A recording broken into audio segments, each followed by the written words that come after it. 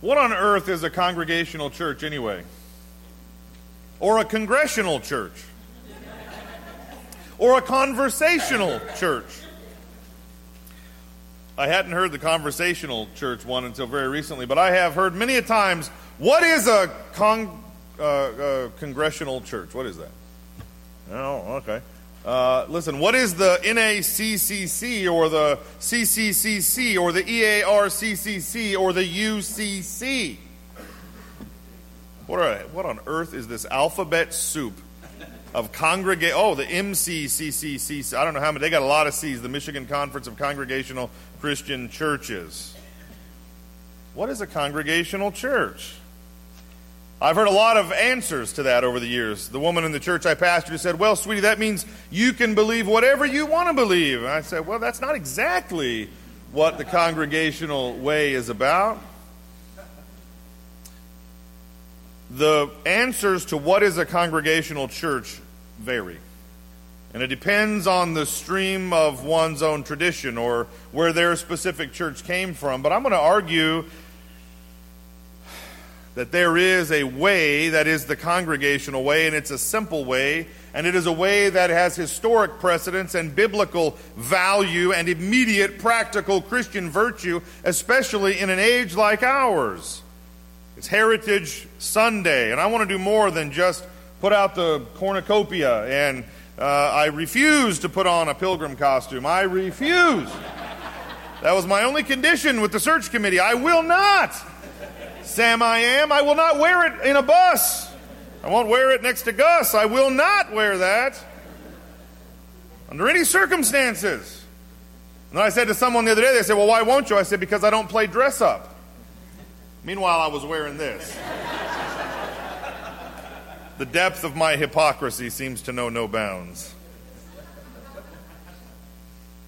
Matthew 18:20 says, where two or more are gathered, I am there with them. And that is the crux, the heartbeat, the center of what we would call the congregational way. And it has value and virtue to the extent, I would argue, that the congregational way is consistent with the way the followers of Jesus lived out and treaded out their pilgrimage on this earth, going all the way back to the first century. Why am I a congregational pastor? Well, there's a lot of answers to that question.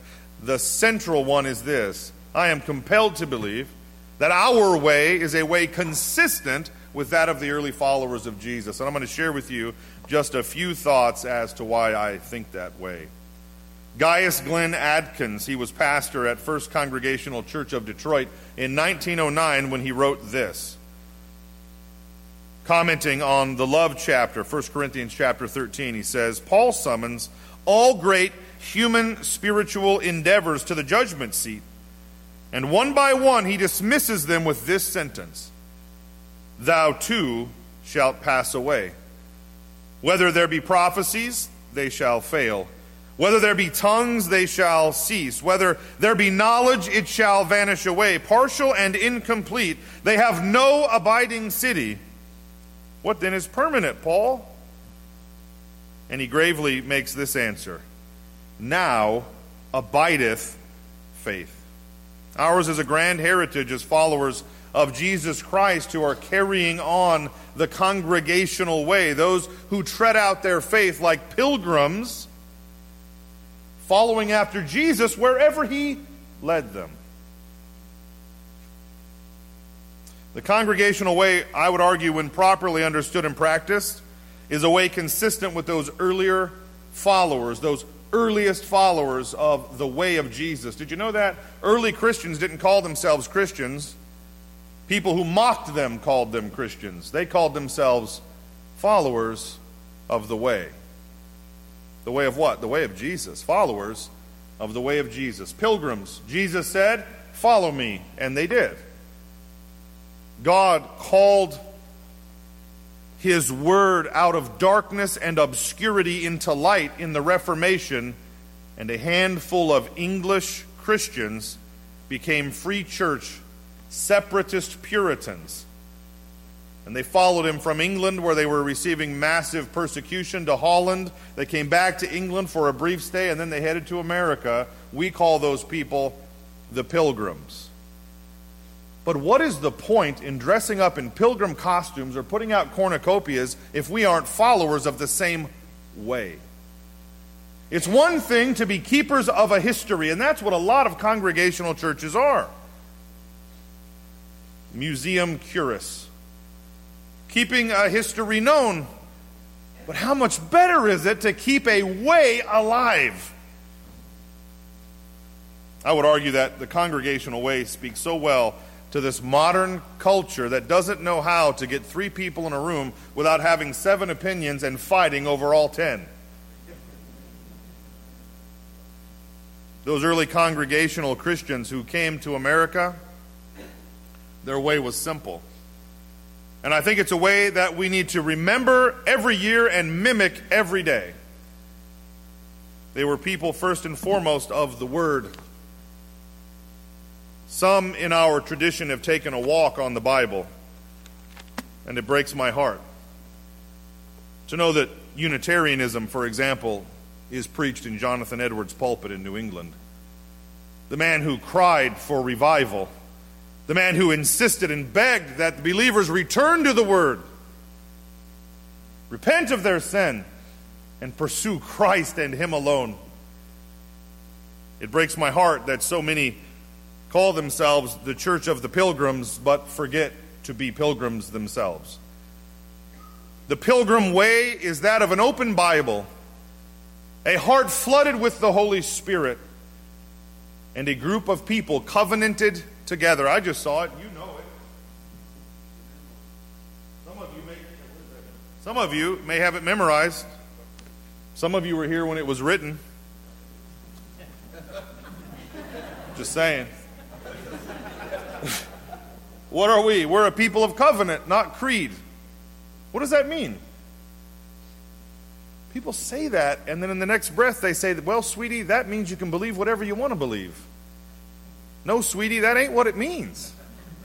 Sweetie, it means that we gather together as a pilgrim people following after Christ, covenanted together, where our core issues are Jesus and His church. We don't care how you vote. The only thing I care about that at all is maybe that you vote, but even that is your business. Those early congregational Christians, they gathered around covenant. We affirm the historic Christian faith, and we covenant together to be the people of God. I didn't read it, but it may say that right in the beginning. It often does. We covenant together to be the people of God in this place, and to pursue Jesus, and to support one another in that endeavor. So somebody's a Calvinist and somebody's an Arminian, and 80% of the people don't know what those two terms mean. God bless you. You're better off in the 80% camp, by the way. We don't separate over that. One family asks me to baptize their baby, and another insists that we wait until he's 12 and can be baptized in living water at a river or a lake. And we don't separate over that. One person reads the King James only. Somebody else is busy reading the New Living Translation, and we don't argue over that. We affirm Christ, and we follow Jesus like the Pilgrims did. And once a year we cook a smashing dinner of turkey in the fellowship hall. All along the way, through the early church and into the Middle Ages, there were always people who wanted to pursue Christ outside of what had largely, not entirely, but largely become a corrupt papish church. There were a number of them, branded heretics, the Albincians, the Waldensians, the Free Brethren.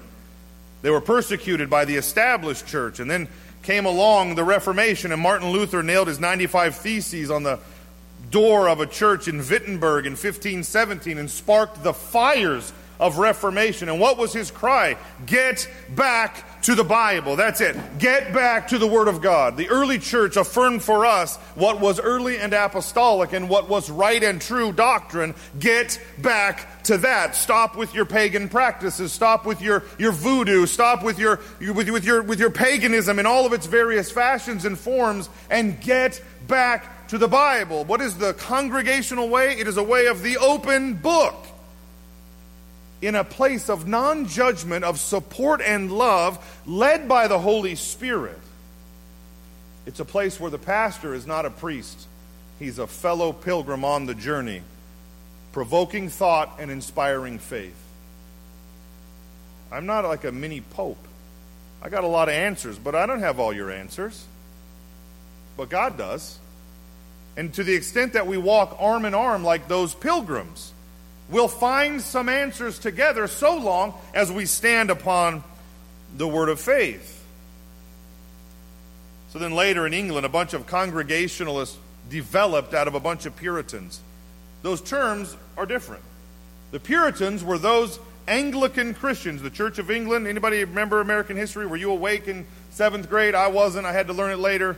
And, you remember this stuff? And King Henry VIII, he wanted to get a divorce, right? It was King Henry VIII, right? He wants to get a divorce, and when the Pope won't let him. And so out of that, essentially, this is the YouTube 2-minute version of history. Out of this comes the Anglican Church, where the king is the Pope. So we can get a divorce, maybe. Historians argue about that. And then the Anglican Church wasn't so fond of the fullness of the Reformation and wanted to keep a lot of its structures and power in place. And so the Puritans, they said, let's purify the church. You ever wonder where that word came from? There's where it came from. Let's purify the church. And then a little group of them said, it's too far gone. We've got to separate. They were called separatists, and some of them died martyrs' deaths. One of them, his name was William Dennis. And only this account is recorded of him. And I found it in an old falling apart book that I thank God for Melcat, the Michigan library system, for letting me get it from Calvin College. If you want to come and see this old book, I love old books. You want to smell it and start sneezing and be like me and just touch the book and pet the book and whatever. That's bibliophilia. That's a whole nother addiction. We'll talk about that later. It's a real problem, and I've been looking for a 12-step program for years. But inside of this ancient falling apart book is recounted this about William Dennis. For Mr. Dennis, he was a godly man and faithful in his place. Beyond this, and that he was of Thetford, England, and was publicly executed in the days before the Pilgrims came to the New World in 1620 as a separatist. And that's the whole account we have. And he was martyred. Why? Because he wanted to get back to the Bible. This is a book written not only in ink, but also in blood, for whom men and women have suffered and died. And dare I say that for many of us, there's so much dust on its cover in our home that we could easily write "Read Me" on the cover. Listen, we are carriers of a beautiful way. These congregational Christians were willing to suffer all. We say, oh yeah, they came to the New World for all. They didn't come here because it was easy. They came here and suffered.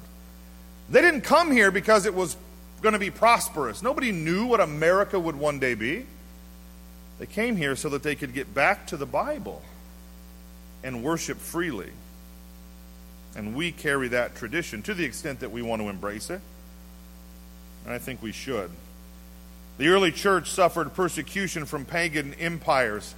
Those Congregationalists, those Puritan separatists, they suffered persecution from pagan church institutions. So what's another way people define the Congregational Way? What's a congregational church? Well, we don't have bishops, we don't have a pope, and we call our own. See, I only say we call our own pastors. If you read the full definition, it'll say we call and dismiss our own pastors. But I don't like that line. We call our own pastors.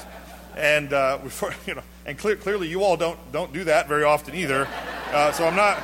So job security doesn't seem to be something I ought to be terribly concerned with, and clearly not. But we don't have bishops. We don't have a pope. What does that mean? Well, that means something. That means something. My goodness, does that ever mean something? You don't just have the right to call your own pastor. We have the responsibility to be a people of the book. Do you understand? This isn't about pilgrim costumes. This isn't about cornucopias. I mean, they're nice. I'm glad you did it. It's certainly not about turkey, but I will eat my fair share. At double. Exactly. This is about being a people of covenant of the Word. Congregational way means we gather together, we covenant with one another to be the people of God, to support one another with our hearts filled with the Holy Spirit, respecting the right to private conscience. Right? You think, you're a Calvinist, I'm an Arminian. You want to baptize babies, I want to baptize believers. You're a libertarian. Everybody else is wrong. Whatever. Right? Whatever. Just saying. And we open the Bible, and we see what emerges from here, and then we love one another and share this pilgrimage together. The Congregational Way is a pilgrim path. It is a potentially treacherous way where we travel together like those pilgrims. And don't shift in your seat too much. I smell the turkey and I'm drawing near to a conclusion.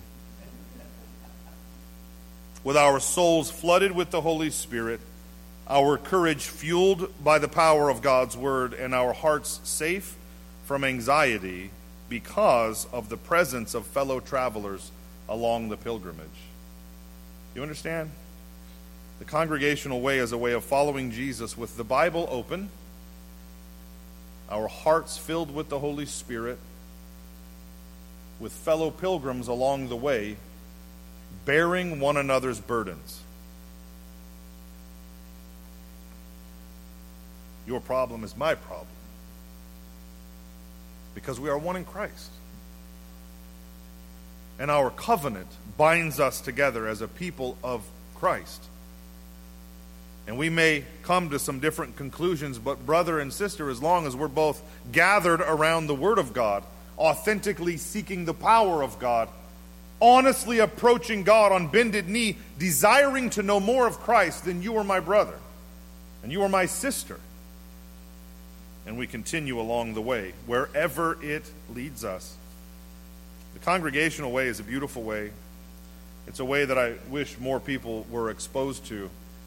It's a way that I would hope that you and I would treasure.